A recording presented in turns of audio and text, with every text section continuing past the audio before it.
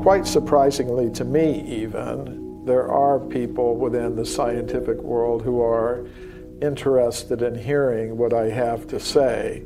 And I've been invited to present my ideas at some of the leading scientific institutions in the world, such as the Royal Institution in London, the Russian Academy of Science in Moscow, Department of Anthropology, the Indian Institute of Science in Bangalore, and many others around the world. Why would thousands of artifacts be ignored by mainstream archaeology? They show the unthinkable. Images of man battling with dinosaurs, reptilian creatures interacting with men and women, ancient inscriptions on stones depicting complex surgical procedures, and carved metallic spheres found in rock strata 2.8 billion years old. This evidence points to one conclusion, that the history of life on this planet may be radically different than what is accepted today.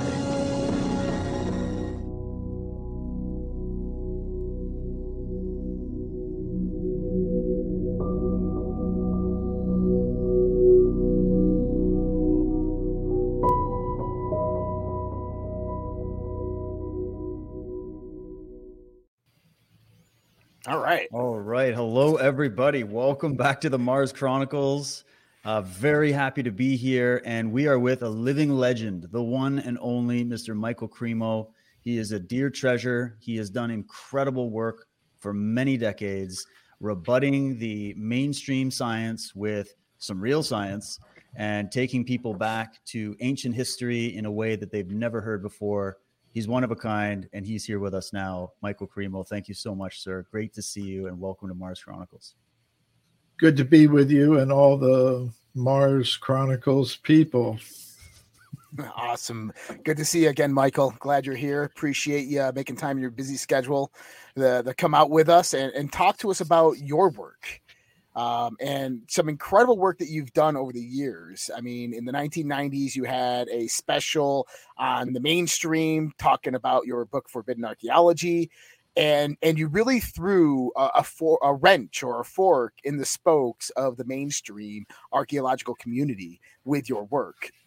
And I wouldn't say that it was gladly accepted by them, but you have definitely had a following over the years of people who've helped investigate, people who've supported your work, and really dug a lot into these rabbit holes and these mysteries of ancient origins of humanity in antiquity. Can you tell us a little bit about kind of how this all got started for you?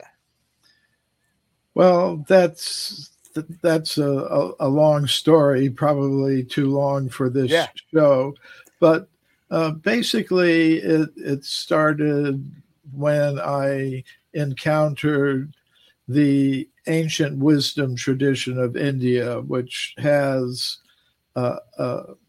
some writings called the Puranas, or the histories, and they told of a very ancient human presence on this planet, going back millions and millions of years. And you find similar things in many of the wisdom traditions around the world. So I thought, well, is that just some mythology that these ancient people thought up, or is there perhaps some factual basis for it? So that's what got me looking into archaeology. And if you look in the current textbooks of archaeology, you don't find any evidence that humans were existing any more than a couple of 100,000 years ago. But if you go beyond the textbooks and start looking into the original scientific reports by archaeologists, geologists, and others, you find many reports of scientists finding human bones, human artifacts, human footprints going back far longer than a couple of 100,000 years. So I collected those in the book Forbidden Archaeology, and it kind of became a whole career. Well, what a career it's been. And you've spoken at some incredibly prestigious conferences. You've spoken at Google even. You've spoken all over. I got the honor of featuring you in a few stops for the Modern Knowledge Tour. If you remember back in 2014, 2015, Right. got to meet you in person. And I can tell everybody you're just a great guy and a wealth of knowledge. And when it comes to this, we should maybe start with the problems in science in general. We're learning a lot about that when it comes to different fields of science, where there seems to be tunnel vision and the real science of being objective and looking at different pieces of evidence and trying to pool it all together to find the truth is really, it's out the window these days. And it's no different in the field of archaeology and getting into human origins. What do you think happened to science? Why do they not want the world to know, which in my opinion would be one of the most incredible discoveries ever? You'd think every journalist would want to go after the Pulitzer with this. They'd, why do they shun this thesis and why do they despise it so much? Well, I think it has to do with majority and minority views in the world of science. There's always going to be some majority consensus opinion, but then there are outliers. There are scientists who see something that the other ones don't. And it depends upon how the majority is going to react to that minority opinion. And, like when Darwin started out, for example, with his theory of evolution, he was in a minority. This often happens in the world of science. But what's happened today is something even a bit more extreme. What happens is that the majority group of scientists in any particular area of research has been able to convince government to support them and exclude other ideas, especially from the education system. So this creates kind of an unfair advantage for those in the majority, that only their views get presented and everything else is considered just beyond the pale, forbidden. That's why I called the book Forbidden Archaeology. You can't touch it, you can't look at it. So I think it's better to appreciate the full diversity of opinion that's out there and present it to people and then let them make up their own minds about it, rather than trying to force everybody to accept whatever happens to be the majority view at any particular time. I 100% agree. And that's one of the biggest problems with today's society, including academia, the scientific world, is that the ideas flow where the money goes. And when that money flows into those ideas, they become the dominant figure and everything else gets suppressed. And we start seeing this decline of these alternative ideas, these alternative theories. And then they have to lurk there on the fringe. And it's shameful that happens, but that's the institutions that have arose within this world that are funded by taxpayer dollars. Yeah, I think that's the unfortunate truth today.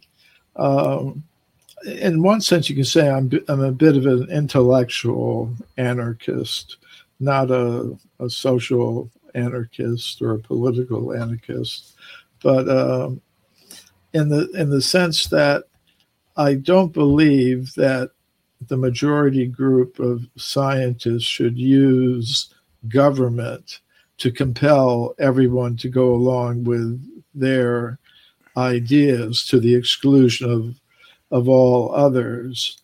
I think if somebody, by exercising their intelligence and considering all the different points of view, decides that the mainstream view is what makes most sense to them, then fine, just as long as they don't try to impose it on somebody who has concluded something else may be the the correct view, and then let things just develop and see, if there's fair competition amongst the holders of the different competing views, and one wins more support than the other, fine. But if one is just imposing their own view on others, compelling them to accept it, that's not good. Oh, Michael, I wish you were more involved in setting policy in a lot of these education systems and scientific establishments. Well, let's start with this story then. This is such a big story, and folks, you have to check out the books, The Hidden History of the Human Race, Forbidden Archaeology, Human Devolution. There's so many great works that Michael's produced. The presentations are endless. But just a sketch. I mean, we called this show Mars Chronicles because Josh and I had some curiosity about not just the ancient history of this planet, but also the implications of our solar system and our universe and where we find ourselves. What is really going on in our world, and how did we come to be who we are? Why do humans stick out like a sore thumb? And, there's so many mysteries. We've got mysterious monuments all over the world, these massive monuments and ruins and structures. And it seems like there's evidence of lost civilizations right in front of our faces that would actually bear out a lot of what you're saying and what these ancient texts were telling us. But how would you start this off, especially for people that are not familiar with this idea? With this idea of extreme human antiquity? Yes. Yeah. Well, today, the mainstream idea is that humans like us first came into existence about 200 or 300,000 years ago. And before that, they would say there were no human beings like us. And they say all of the evidence supports that idea and no other. But if you actually look at all of the evidence and not just what's in today's textbooks, you'll find that there's a lot of evidence that humans like us existed millions of years ago. And it's there in the original scientific reports. So then it becomes like a question, well, why isn't this evidence, if it's there in the original scientific reports, why isn't it in today's textbooks? And I believe that's because of a process of knowledge filtration that operates in the scientific world. And I'll give a couple of examples to give any listeners an idea about what this evidence is like. For example, in the 19th century, gold was discovered in California, and miners went there and they dug tunnels into the sides of mountains like Table Mountain in the Sierra Nevada mountains and Central California. And deep inside these tunnels, the miners were finding human bones, human artifacts in layers of rock that modern geologists tell us are about 50 million years old. These discoveries came to the attention of the chief government geologist of California, Dr. J.D. Whitney, who was a Harvard-educated geologist. And he published a report about these discoveries. But there was opposition from other scientists. For example, there was William Holmes, who was an anthropologist working at the Smithsonian Institution in Washington, D.C. And he said, if Dr. Whitney understood the theory of human evolution, he wouldn't have published those discoveries. In other words, he should have known that humans could not have existed at that time. And the evidence was cast into oblivion. Now, if that happened just one or two times, you could say, okay, there are a few anomalous discoveries, but it hasn't happened just one or two times. It's happened hundreds of times. And, that's why, the unabridged version of my book, Forbidden Archaeology, is about 900 pages long. There's enough evidence and that's just the tip of the iceberg, really. So someone might say, okay, well, what difference does it make if human beings have been around a few 100,000 years or a few 100 million? The difference that it makes is that we need new theories of human origins. And I think these new theories are going to be based on consciousness.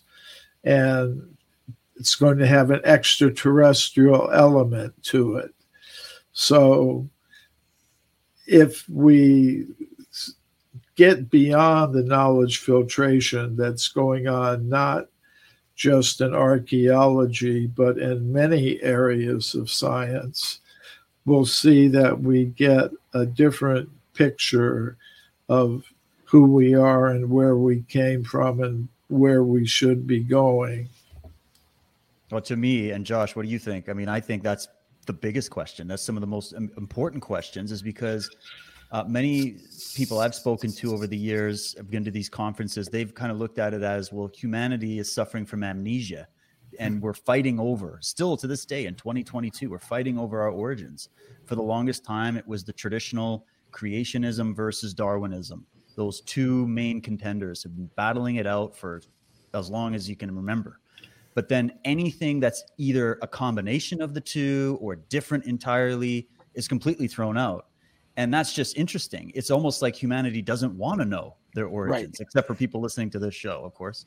Well, I find that I think pre like 1850, 1800, I think that it was very well known that human origins probably dated back millions of years. And I think that a lot of ancient cultures knew this, and they orchestrated it within their artwork, within their symbology. But you had the neo-socialist revolution that came about in the mid-1850s. And Karl Marx himself, who came out with the Communist Manifesto, right? This is a man who is directly in connection with Marx. Or sorry, not Marx, but Darwin. Darwin was funded by the Ramshaw Rothschild, right?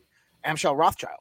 So when we look at this, is if the information that Michael is talking about is accurate, which I 100% believe it is, and he said it's the tip of the iceberg, and he's absolutely right, is that it goes against this neo-communist revolution that's happening right now.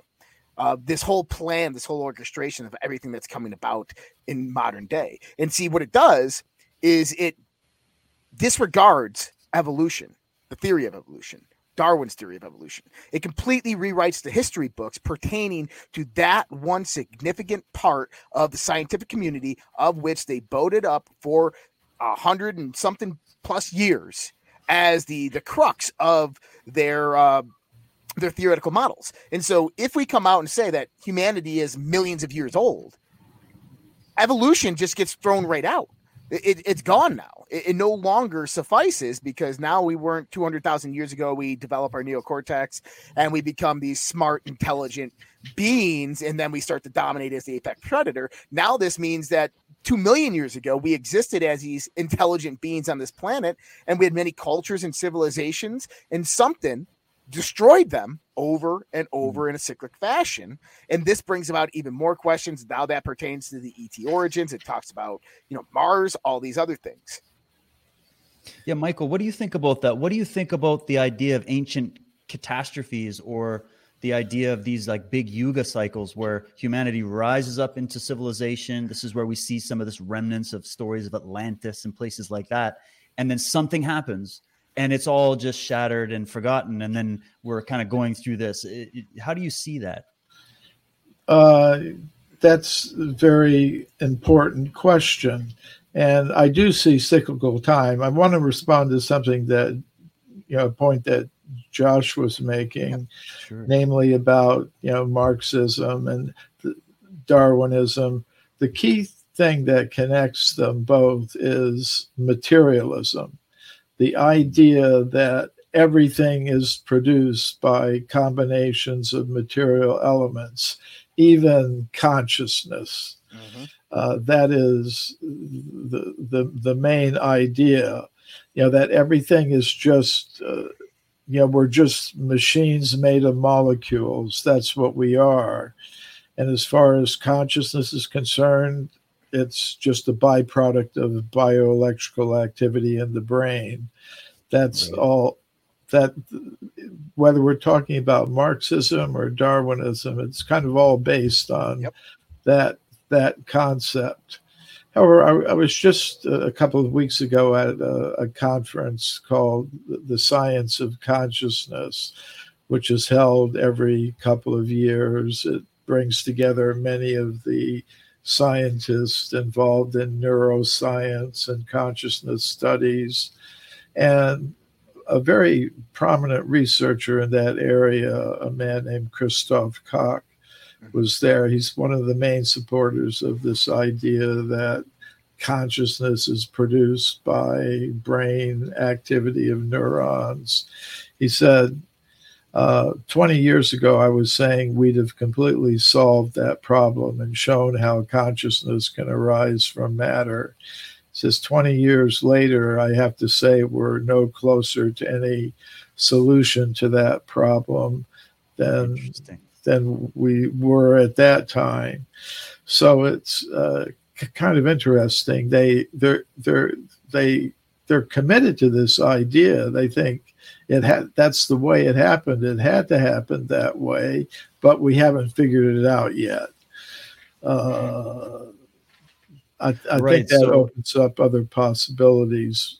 But to get to your point, sure, David, I think human civilizations have come and gone on this planet over vast periods of time. You mentioned the Yuga cycles, which are mentioned in the Vedic cosmology of ancient India. Well, the Greeks and the Romans, they also had this idea of cycles of ages. And they also had the idea of civilizations coming and going many, many times. The ancient Egyptians also had that concept. So I think that is a fact, that there are vast cycles of time where civilizations have risen and fallen many times. And I think you're also right that there's an extraterrestrial element to this as well. The Earth is not the only place where there's intelligent life in the universe. So at this conference I was at Tucson, one of the speakers was Avi Loeb, who was head of the astronomy department at Harvard University. And he became a little bit notorious in recent years, because he has identified or suggested that an asteroid or comet that came from some other solar system, not from ours, but from some other part of the galaxy and entered our solar system, might be a probe from an intelligent civilization elsewhere in the galaxy. And he's convinced such civilizations exist and that they're likely to be more advanced than we are. So that's that's incredible, because we're still sitting on this planet where a lot of people still to this day, when you start talking about this subject, they're just like, oh, here we go with aliens. And it's like, well, no, we have to think about this. I mean, I said this in one of the earlier episodes of this series. Phenomenologically, the fact that we exist, actually it was Mike Barra that brought this up. Yes. The fact that you exist, the fact that I exist, is all the evidence you need to be in a perfectly logical place to speculate on the fact that this universe is full of life. It's not just one little desolated accident the way science tells us. And so this opens up the possibilities of looking at some of these ancient texts in a much different way when they're talking about beings coming from the heavens, or the worship and obsession with these gods and these deities and these royal families and whatnot. And it makes you think about, well, where do we humans fit into all of this? Because one thing that really stands out to me is just how different we are from every other living organism on the planet. And one of the things that Josh brought up to even kick off this series was, actually, Josh, why don't you tell Michael what you brought up, and maybe we'll get his opinion on that. That was interesting. Well, when I was getting out of the military, I was walking into the sun and I was squinting really bad. And the thoughts started coming to my mind is, I see a bird fly by. I see a dog walking down the street, and none of the dogs or the birds or any of the animals, for that instance, are squinting to the rays of the sun. And I started looking into it, and you come to find out that evolution, or adaptation, which I like to call it, on this planet, that all these animals have adapted to the environment on this planet, except for humans. That we seemingly de-evolved from the state of where we were adapted to the solar conditions on this planet to where we squint when we see the sun. Our skin burns when we're in the sun for prolonged times. And I asked a few doctors about this, and they said it was because the Smithsonian man lived deep in the woods, and they were covered from the sun, and then we invented hats. And I said, yes, but if you even go deep into the woods, the animals there are adapted to the solar conditions on this planet and don't have those same effects. And so it appears as if mankind is out of touch on this planet with all the rest of the organisms on this planet. And then to give note to that is when astronauts go into space and they start getting away from the Earth, is that their circadian rhythms don't set to the 24 hours, but it's set to a little bit longer of a period, which would be the rotation, actually really set to the rotation of Mars. So their circadian rhythms really set to the 29-hour day on Mars, which I found interesting as well. And it would make sense that we came from some place that had less of a solar influence, solar radiation bombardment, because our eyes just cannot take the strain. Our brows are definitely not developed towards it. Our skin obviously is highly reactive to it. What are your thoughts, Michael, on that? I definitely think there's an extraterrestrial aspect to our origins, and this is reflected in a lot of the ancient wisdom traditions, which sort of suggests that at least some of the human populations are hybrid. They talk of celestial fathers or mothers, mating with terrestrial males or females to produce offspring. That's very common. In the ancient Sanskrit writings of India, there are descriptions of the 5 Pandava brothers. They were all born by a terrestrial female, their mother having intercourse with extraterrestrial beings from some higher dimension of reality. Many of the world's royal families consider themselves to be the result of celestial ancestors. So that's a common aspect. And I was really surprised when I first published my book of Forbidden Archaeology and I started going out speaking about it. I was really surprised. I started getting invitations to speak at UFO conferences and alien and extraterrestrial conferences. And I was thinking, why is that? What is the connection? I'm talking about extreme human antiquity on this planet. And the connection is the knowledge filtration aspect of it, because in both fields. They could, they see, okay, we've got all kinds of observations by qualified military pilots. We've got evidence that is just really great. We've got confirmation of visual observations by radar and other technical means. Of course, it seems like they're trying to deal with this. There was that congressional hearing on UAPs, I guess they call them now, unidentified aerial phenomena, where they're starting to tiptoe their way into this aspect of things. But that's something we also have to consider.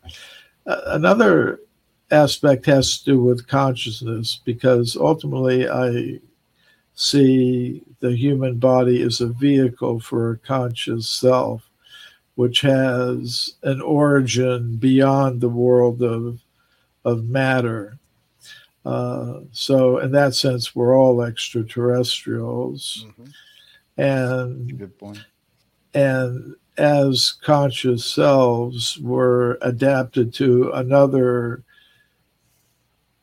reality where there's not the kind of disturbances that we see on this level of reality. So that's such a great way to put it, Michael, that, just thinking on what we've all called the soul or the conscious self or the consciousness, that this is something that is foreign to what we call matter and what we look at in terms of our traditional histories, as we've been told. There's something way bigger going on.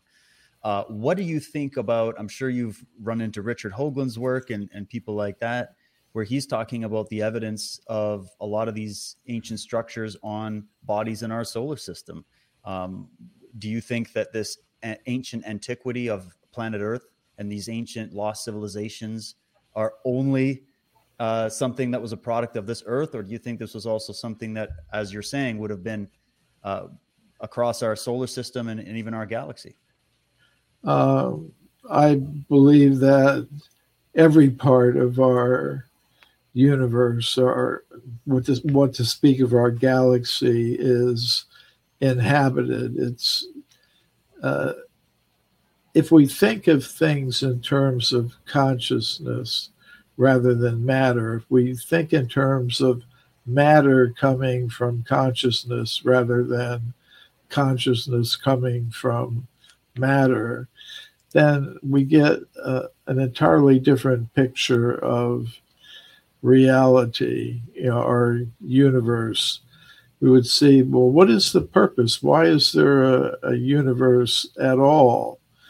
I would say it's here to give conscious selves the opportunity to develop an understanding of where they really belong, not in this world where they occupy bodies or vehicles made of matter, kind of like a virtual reality system where you have an avatar or something that you identify with in the virtual reality that you have. You actually have an identity apart from your virtual reality avatar. And I think the whole system has been set up to allow us to realize that, and the importance of the human vehicle is this is the vehicle where you can actually do something about it. You can free your consciousness from its identification with these temporary vehicles that we occupy for a few years, and then they fall apart and disintegrate. It's not a really good position to be in. So I think that leads to the idea, yes, this universe has a purpose, and there's life everywhere, and it's on a path of you could say, the evolution of consciousness. That's incredible. That to me resonates so deeply. And even understanding some of the idea from, that consciousness and matter are separate in one sense, but I like that you said it's an extension, and that these bodies that we have are just temporary vehicles for us to express this unique signal of that whole consciousness that we all have and we're all partaking in. And then, that's a limited time. And then it's like that cup of water, you dip it into the ocean, you fill up the cup, and then the cup breaks and the water goes back into the ocean, and then it comes back. I mean, and this is also played out very much in many of these ancient wisdom traditions, right? Yeah. And I was looking at some of the comments on the chat, and, I see someone has talked about an extended conception of extraterrestrials to include angels and things like that. And I really agree with that whole point of view. I kind of share that expanded definition of what extraterrestrials and aliens are. As I said, I would think we're all extraterrestrials as beings of pure consciousness. None of us are from this terrestrial world of matter. And I think there are different categories of beings. Yes, I think there are flesh and blood extraterrestrials, but I think there are also different dimensions of even material reality where you have more subtle, intermediate beings, you could say, of the nature of angels, jinn. Different cultures, they have different names, gods, demigods, different names for them. So I just want to respond to that interesting point that was raised in the chat there. That's wonderful. And actually, as you say that, where do you factor in the question of evil into this? Just as my own curiosity, if you see, because people will bring up angels, they're also going to bring up demons, and they're going to bring up the fact that we see both good and evil on the planet. We see both potentials being expressed. If that's expressed on this level on our planet, would it also not extend out to life as maybe a mechanism built into the universe that's maybe dualistic, right? Absolutely. I believe every conscious being has free will. And in the world of matter, basically, there have always been, for hundreds of millions, trillions of years, however long this material world has been here, there have always been two types of conscious beings in it. One type is trying to dominate, control, and exploit the resources of matter and the other conscious beings who are in this world. And you could say that is one tendency. You could call it the demoniac tendency or whatever. And then the other type of conscious being in this world is the one who's trying to understand, I'm not just a machine made of molecules in competition with other such machines made of molecules for survival, and I'm willing to do anything I need to do in order to succeed at that individually and collectively. That's one type of person. The other type of conscious self is thinking, okay, I'm not that machine made of matter. I'm a being of pure consciousness. You're a being of pure consciousness. We're all beings of pure consciousness. And we're not here to try to dominate and control and exploit material nature. We're here to satisfy our material needs in the most simple, natural, efficient, fair way possible while putting most of our human energy into raising or developing that consciousness to its natural goal.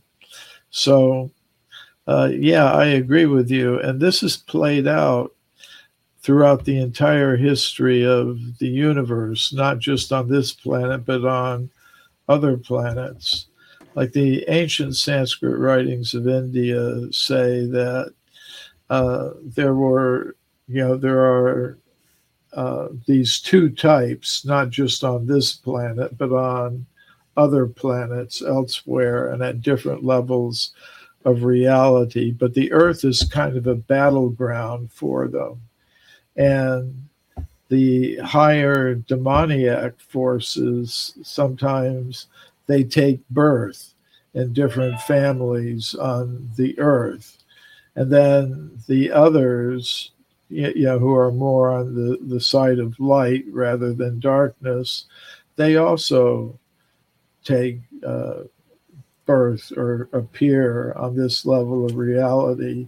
So this is where Star Wars comes from ultimately. I think the original filmmaker, he was really knowledgeable about a lot of these ancient wisdom traditions, and he kind of pulled the essence out of it and made it into a modern cosmological myth, you could say. Well, but Joseph Campbell was actually a consultant to George Lucas on the development of Star Wars. Yeah. So basically they're taking truths from the ancient wisdom systems, like in literatures like the Mahabharata from ancient India, where you've got these battles taking place between the forces of good and evil or darkness on a celestial level and also a terrestrial level. So that element is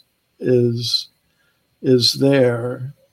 We do find that sort of thing going on, and everyone has their free will to decide which path they're going to follow. And based on the decisions that people make, we get a certain type of world.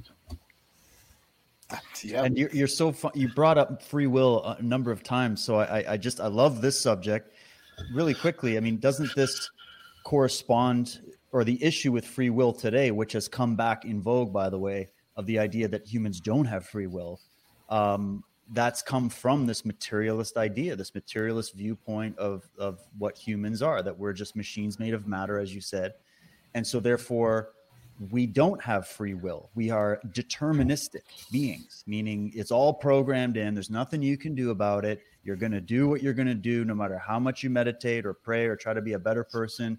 You are determined by your genes, and that's the end of it. That's one very devastating byproduct of materialism, is that it's canceling out free will.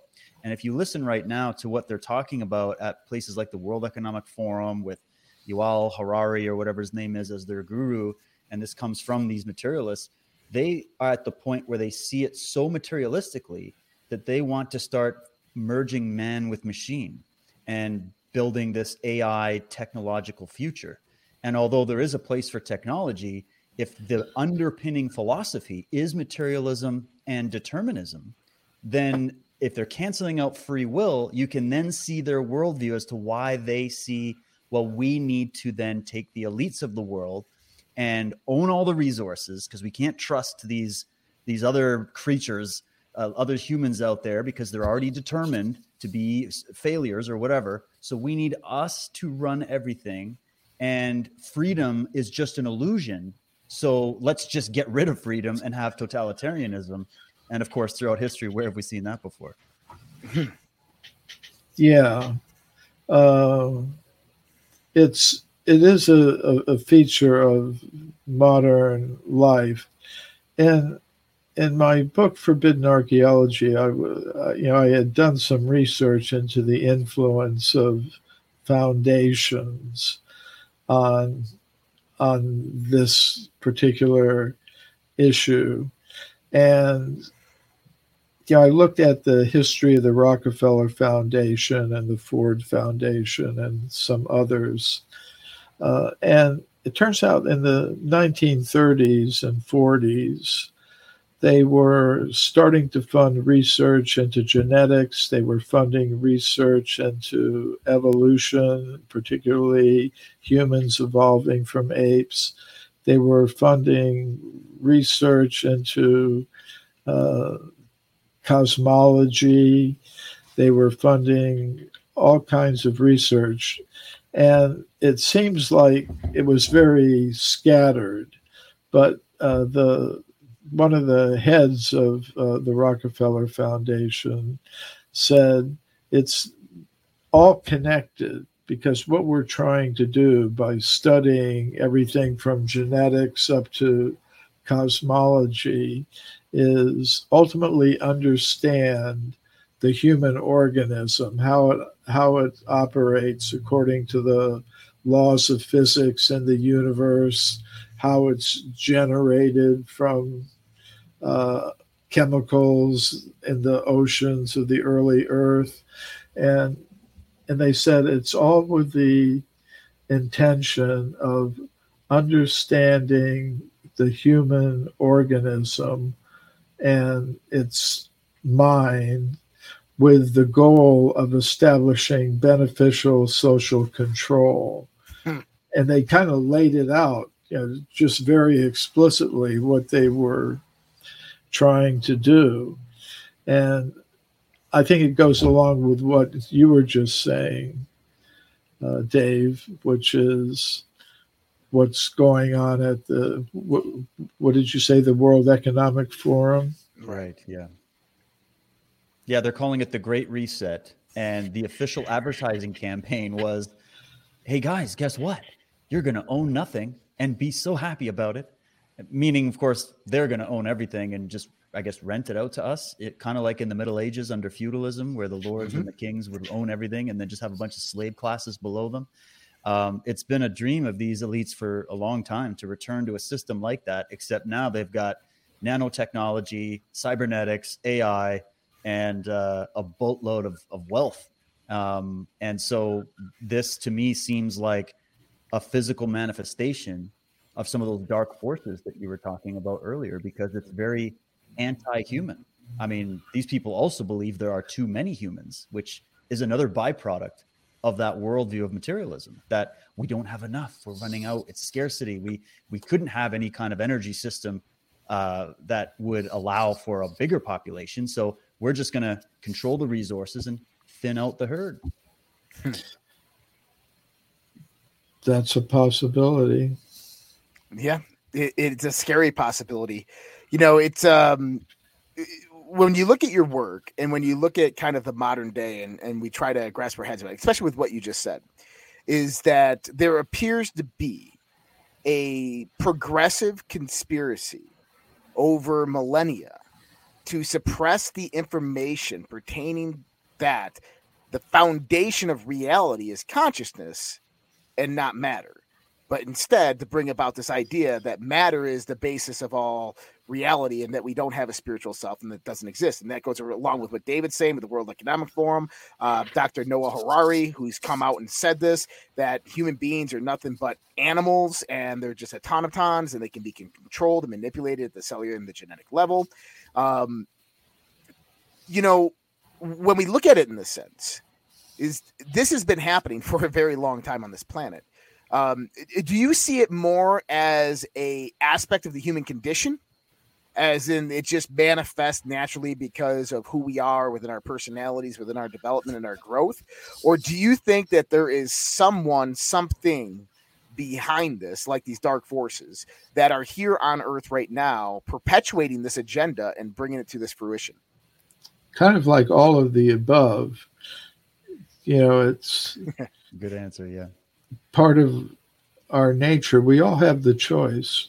Right. Whether we're going to try to dominate, control, and exploit, or are we going to, try to appreciate ourselves as beings of pure consciousness, others as beings of pure consciousness, and organize our society on that basis. I think this is the position of science in the whole structure. The way that you control someone is you control their sense of identity. You don't try to force them to do particular tasks. You just control their sense of identity, and then they will automatically cooperate with your program. Right. So the function of science in the modern world is to give us the sense of identity that we are machines made of molecules, basically, and that our purpose is to produce and consume more and more material things in competing groups, whether we call them nations or classes or races or religions or whatever. You produce and consume more and more material things. And by that process, wealth is generated, and the wealth goes into certain pockets. Some people, there are political, financial, economic, military, and educational, and cultural institutions that are based on keeping that system intact. And I think that's why there's resistance to any idea that there may be a conscious self that can exist apart from matter. They resist that like anything, because I think they realize if you have a different sense of identity, then if you have a more consciousness-based sense of who you are, your values and your goals and your ambitions are going to be somewhat different than they are today. And it's not going to be very good for these political, religious, financial, military, cultural institutions that have been built on this matter-based sense of identity. So that's why I think there's so much resistance to this idea, because people would be putting less energy into the kinds of things that are giving these different institutions so much power and influence in the world. Oh, that's brilliant. That's 100%. Brilliant. Yeah. Well, Michael, we've got about 10 minutes left here.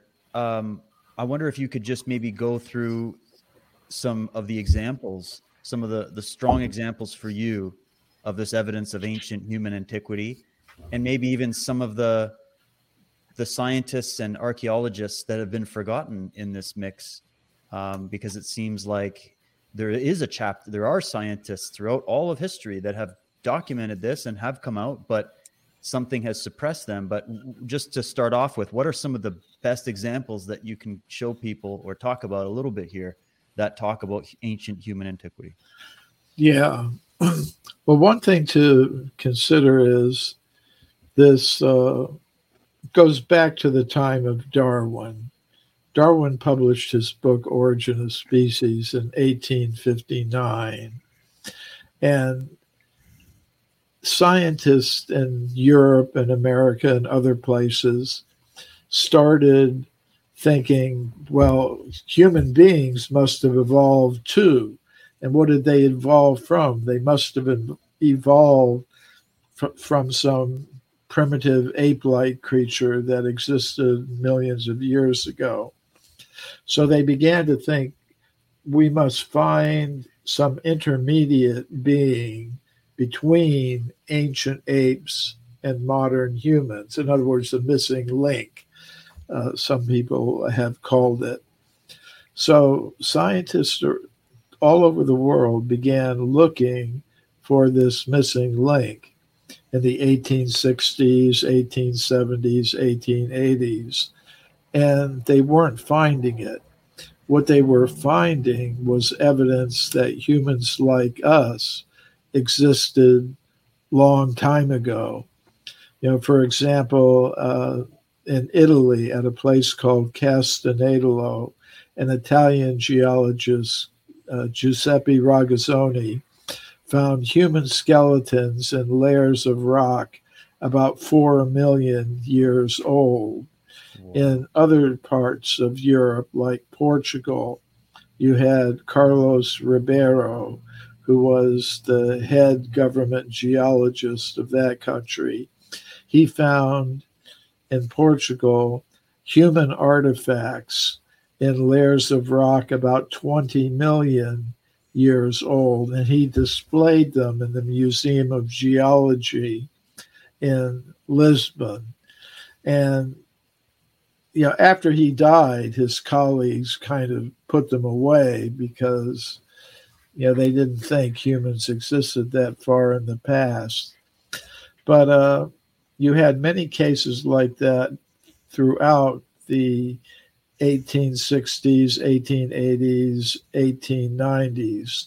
Then at the end of the 1890s, there was the discovery in Java of what they called the Java Man. And it was about 1 million years old. And they decided, okay, now we've got our missing link. And then they had to decide, well, what are we going to do with all the other evidence that accumulated over the past few decades that showed human beings existed long before that? That's when a lot of this stuff got suppressed, eliminated from the textbooks, and then after that time, after the beginning of the 20th century, if scientists found anything human that was older than 1 million years, they either forgot about it, suppressed it, or interpreted it in such a way that it fit the idea that humans like us had to have evolved somewhere after 1 million years ago. And like I said, now they put it at about 300,000 years. But even today, scientists find these things. Like in 1979, Mary Leakey found footprints at a place called Laetoli in the country of Tanzania in East Africa. And in her original report published in National Geographic magazine, she said these footprints are exactly like modern human footprints. And they were found in layers of rock about 4 million years old. So wow. You could say, all right, well, that's evidence for humans like us existing 4 million years ago. But she didn't see it that way. She said, well, humans like us couldn't have existed at that time. So there must have been some kind of ape man, some kind of hominid is the technical term for it, that existed at that time, had feet exactly like modern human feet, although the rest of the body was very ape-like.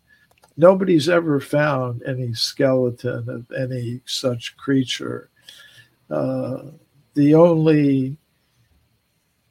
only creature known to science today that has feet exactly like a modern human being is a modern human being. So those are a few examples, but there are hundreds of them. So, Michael, I got a question for you. If you had to take everything that you knew about what you've discovered, what you've uncovered, what you've researched, what is the one piece, the most compelling piece of evidence that you've seen for ancient human origins in antiquity? Well, for me, the most convincing thing is not any one particular case, but the fact that there are hundreds of these things. Yeah. But among the cases that I think are very important, the California gold mine discoveries I think are important because it's clearly documented that these objects existed. They were investigated by a professional geologist who went out to the sites, examined them, collected the artifacts. Some of the artifacts are still in the collection of the Museum of Anthropology at the University of California at Berkeley. I've been there. I've seen them. I've gone to the original sites. Some of the old 19th century gold mining tunnels where these objects were originally discovered are still there. And the process of how these discoveries were eliminated from consideration by the scientific community is clearly documented.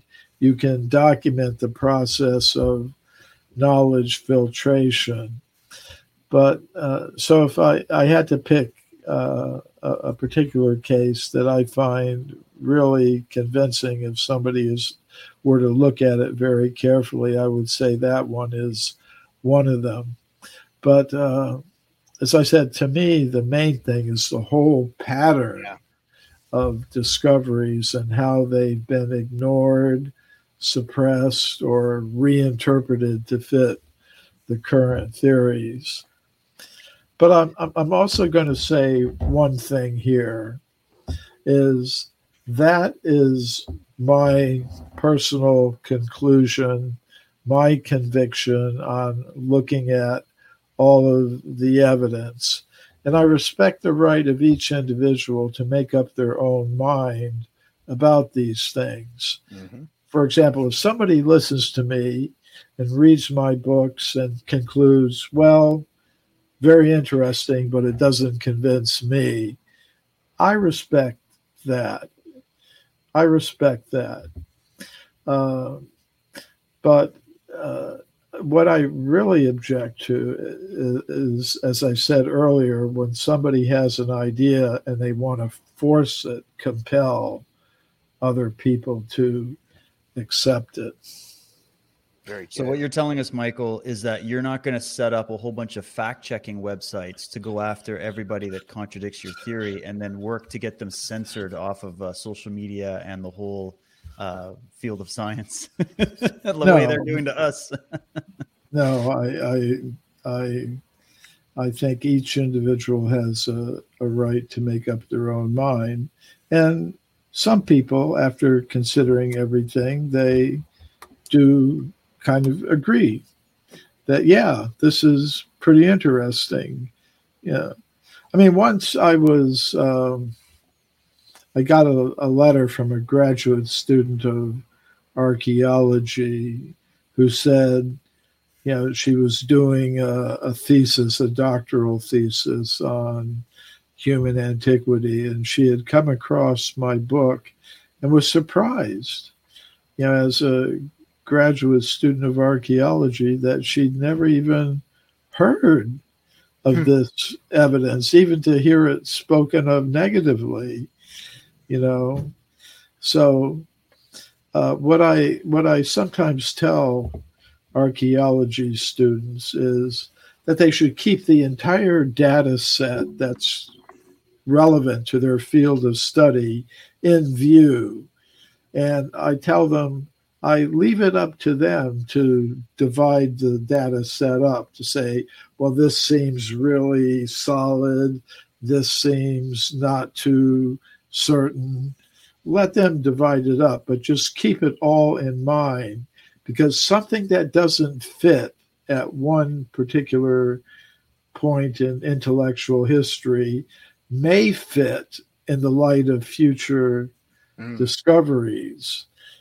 So that's sort of the approach that I take. I don't want to be promoting a dogma or saying you have to accept this or else you're going to the nether regions or whatever. It's simply, well, here's some things to think about and draw your own conclusion. Yeah. I got one question for you, Michael, and this is actually more recent in discovery. Now, we're seeing that they're utilizing this new technique of elevation matching in the Amazon rainforest to actually find various different lost cities in the Amazon, which is really cool. So they just uncovered one, and they're utilizing this new technique. I actually want to go to Mars. Have you seen the doorway on Mars that people are talking about, and what's your thoughts on this doorway, this thing that was pictured? And I can bring up a picture if you haven't seen it. Yeah, I have to confess I haven't seen it, but it's one reason why I like coming on shows like this, because sometimes I learn things that I don't know already. So this is a landscape picture from Mars, okay? Taken from the mass cam on the rover. And if we zoom in, you're going to start seeing this doorway come into vision.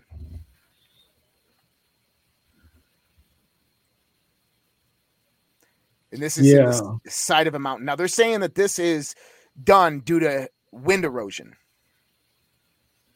It's just every time I see it, I'm like, what is that?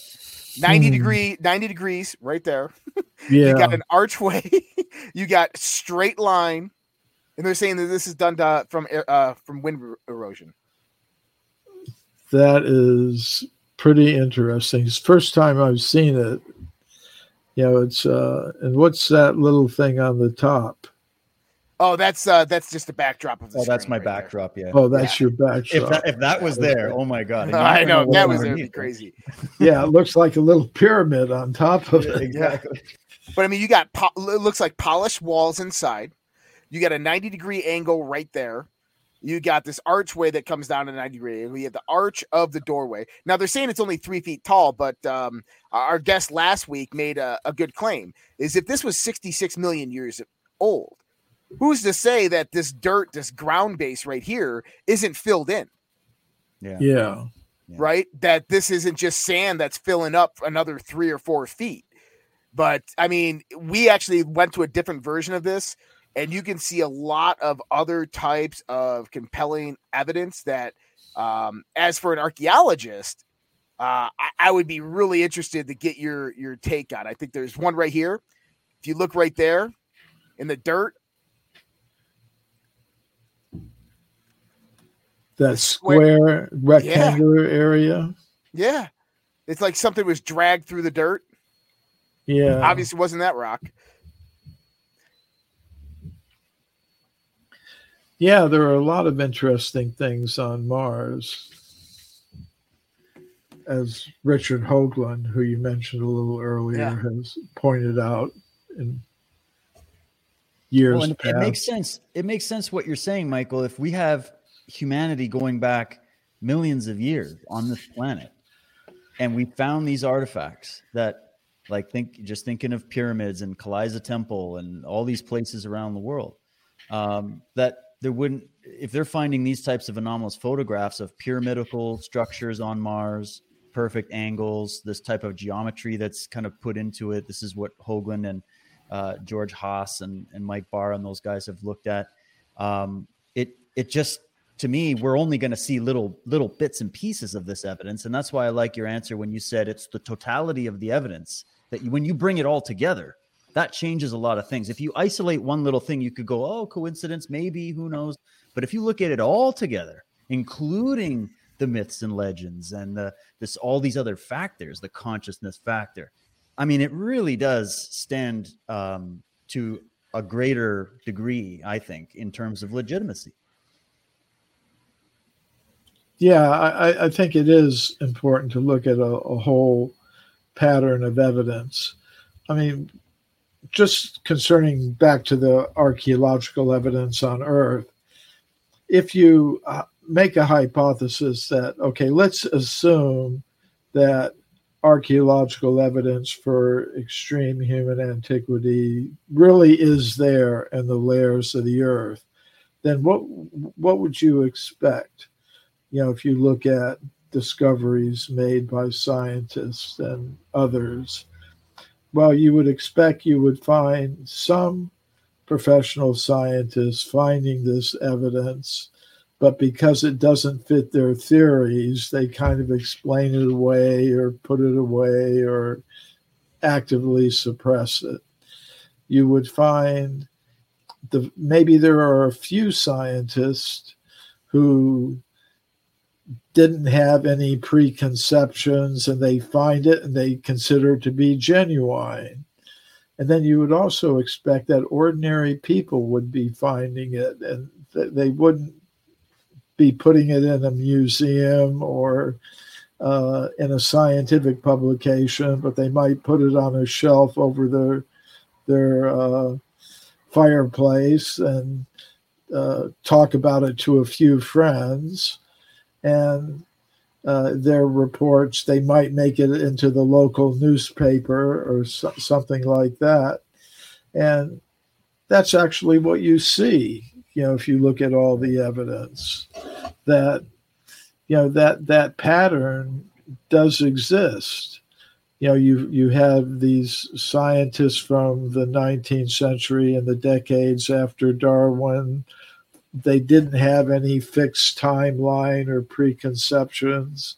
They were just looking at the evidence, and they found evidence for extreme human antiquity. Then when science committed to a fixed idea, they're still encountering this evidence, but they're explaining it, they're discarding it, they're simply ignoring it. You have ordinary people like miners finding human bones or gold chains or coins in coal deposits millions of years old, and maybe you find little newspaper reports about it or tabloid articles or something, and then so you see the whole pattern. So I think you're right. You can't just look at one isolated piece. You got to consider everything. Agreed. Oh, absolutely. Absolutely. Well, Michael, you're always just a wealth of knowledge, and it's truly a pleasure to talk to you. Let's stay in touch, and maybe we can do this again sometime. Please tell people about where they can get your books, if you have any new projects or conferences or books coming up in the future that you want to tell people about. If people want to get an introduction to my work, they can go to my webpage, mcremo.com, mcremo.com. And later this month, I'm appearing at a digital conference, a virtual conference. It's called the Indus Valley Ancient India conference. The information about it will be in the schedule link on my webpage. It's also on my Facebook public figure page, where I'll be talking about anomalous archaeological discoveries in India. So those are some of the places people can look. My books are available from my website. We have a special offer that if people get my latest published book, My Science, My Religion, from my website, they will also be offered the chance to, if they want it, to receive a free copy of Bhagavad Gita, which is one of the ancient Indian texts that have inspired my work. So those are things I'd like to communicate. Awesome. Arjuna. I'm taking you up on that one, Michael. I'd love to have a copy of the book and your new book. That's amazing. You've got some amazing, excellent books there. People go check it out, look into it. And Michael, I really, really just want to say I love how you brought this forward, because it's such a breath of fresh air to have somebody share their life's work and then still say, hey, it's up to you to look at it and decide for yourself. And there's no pressure. We're not forming a cult here, and you can think for yourself. And that is just something that I love so much and respect about you. And you're a real treasure to have, and much support and respect here from Mars Chronicles. And we hope that we get to have this conversation with you again in the near future. Well, I thank both of you, David, Josh. Good to be with you again, and to all the Mars Chronicle people. Thanks for giving me your attention for this brief couple of hours. Thanks. Thanks, Michael. Appreciate it. Absolutely. And Josh, thanks to you, man. This was great. And to all of us, well, everybody tuning in, stay tuned. Mars Chronicles, we're just getting warmed up. Episode 7. We've got lots more to go. So stay tuned here, and we'll catch everybody again soon. Have a good one, everybody. Take care, guys. Cheers.